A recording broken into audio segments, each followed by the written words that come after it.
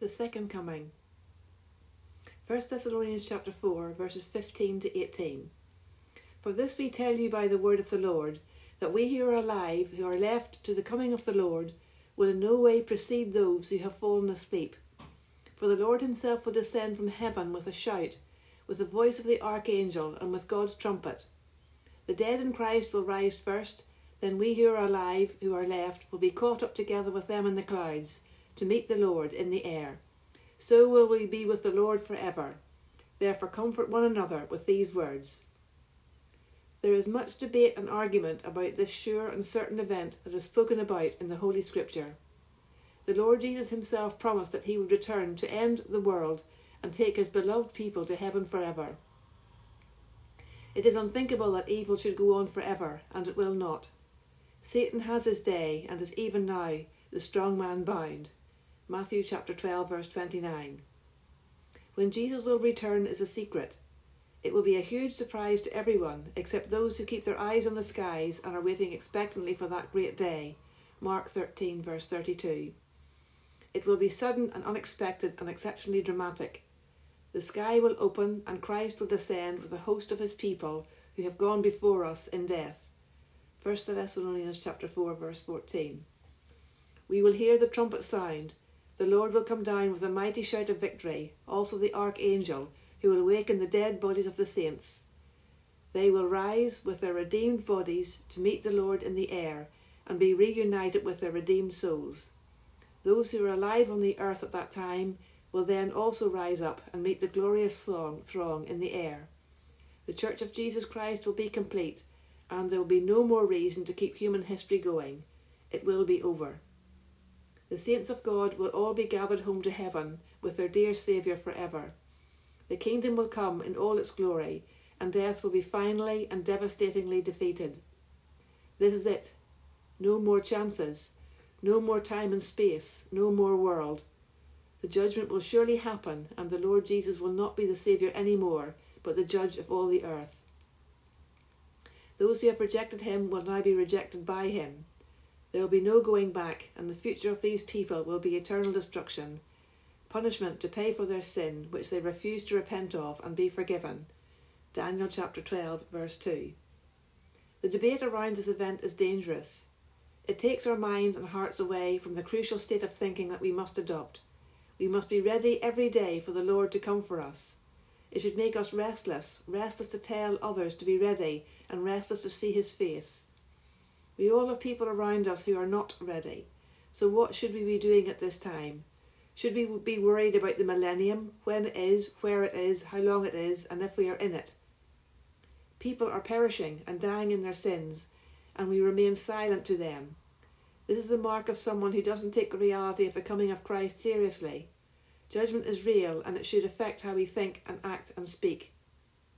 2 Peter chapter 3, verses 10 to 13 tells us, But the day of the Lord will come as a thief in the night, in which the heavens will pass away with a great noise, and the elements will be dissolved with fervent heat, and the earth and the works that are in it will be burned up. Therefore, since all these things will be destroyed like this, what kind of people ought you to be in holy living and godliness, looking for and earnestly desiring the coming of the day of God, which will cause the burning heavens to be dissolved, and the elements will melt with fervent heat. But according to his promise, we look for new heavens and a new earth in which righteousness dwells. This is a sure and certain future. Are we thinking like it, or are we coasting along safe and sound without a thought about the lost souls who will inhabit a lost eternity without a Saviour? This world is ending. It is also ending one day soon. It will finally be destroyed, and there will be a new place where only righteousness dwells. The ungodly will be forgotten for good, and God will stop the rot of sin for good. We must rejoice in this and be glad that salvation has come, and the kingdom will triumph over all. 2 Peter chapter 3, verses 3 to 4 says, Knowing this first, that in the last days mockers will come, walking after their own lusts, and saying, Where is the promise of his coming? For from the day that the fathers fell asleep, all things continue as they were from the beginning. Are we in this category? Cynical? Do we think God will not keep his promise? We are like the other We like the other promises that help us and protect us, but not these kind of ones. We become mockers and walk through our days with no care about this event. We will be shocked and surprised when it happens, and fear will take hold. 2 Timothy chapter 1 verses 7 to 8. For God did not give us a spirit of fear, but of power, love, and self-control. Therefore don't be ashamed of the testimony of our Lord, nor of me his prisoner, but endure hardship for the good news according to the power of God.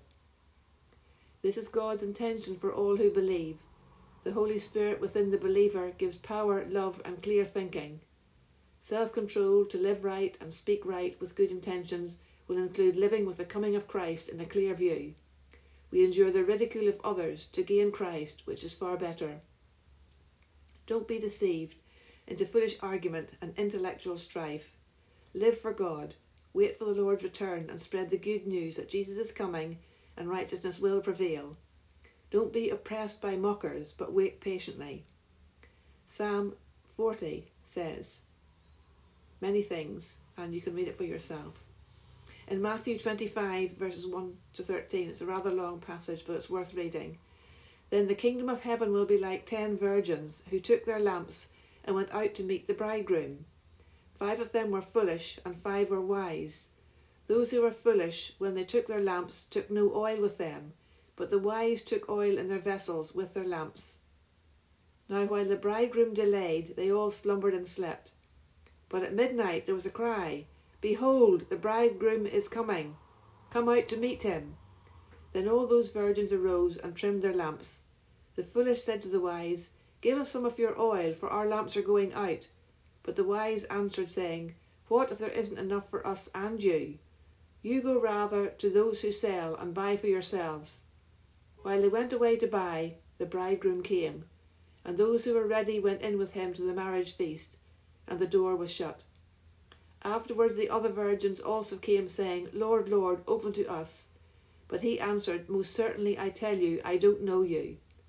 Watch therefore, for you don't know the day nor the hour in which the Son of Man is coming. What a passage of Scripture for these days. What an allegory. What an accurate account of how people will feel at that terrible time for many people, and that glorious time for many more. Are we ready for it? If he comes today at lunchtime, will your heart and mind be ready? The door will shut. We must be watchful because we don't know so many things. If you are ready, rejoice in this great hope, this amazing provision in the Lord and of the Lord. The kingdom will come, for Jesus prayed it. Thy kingdom come on earth as it is in heaven.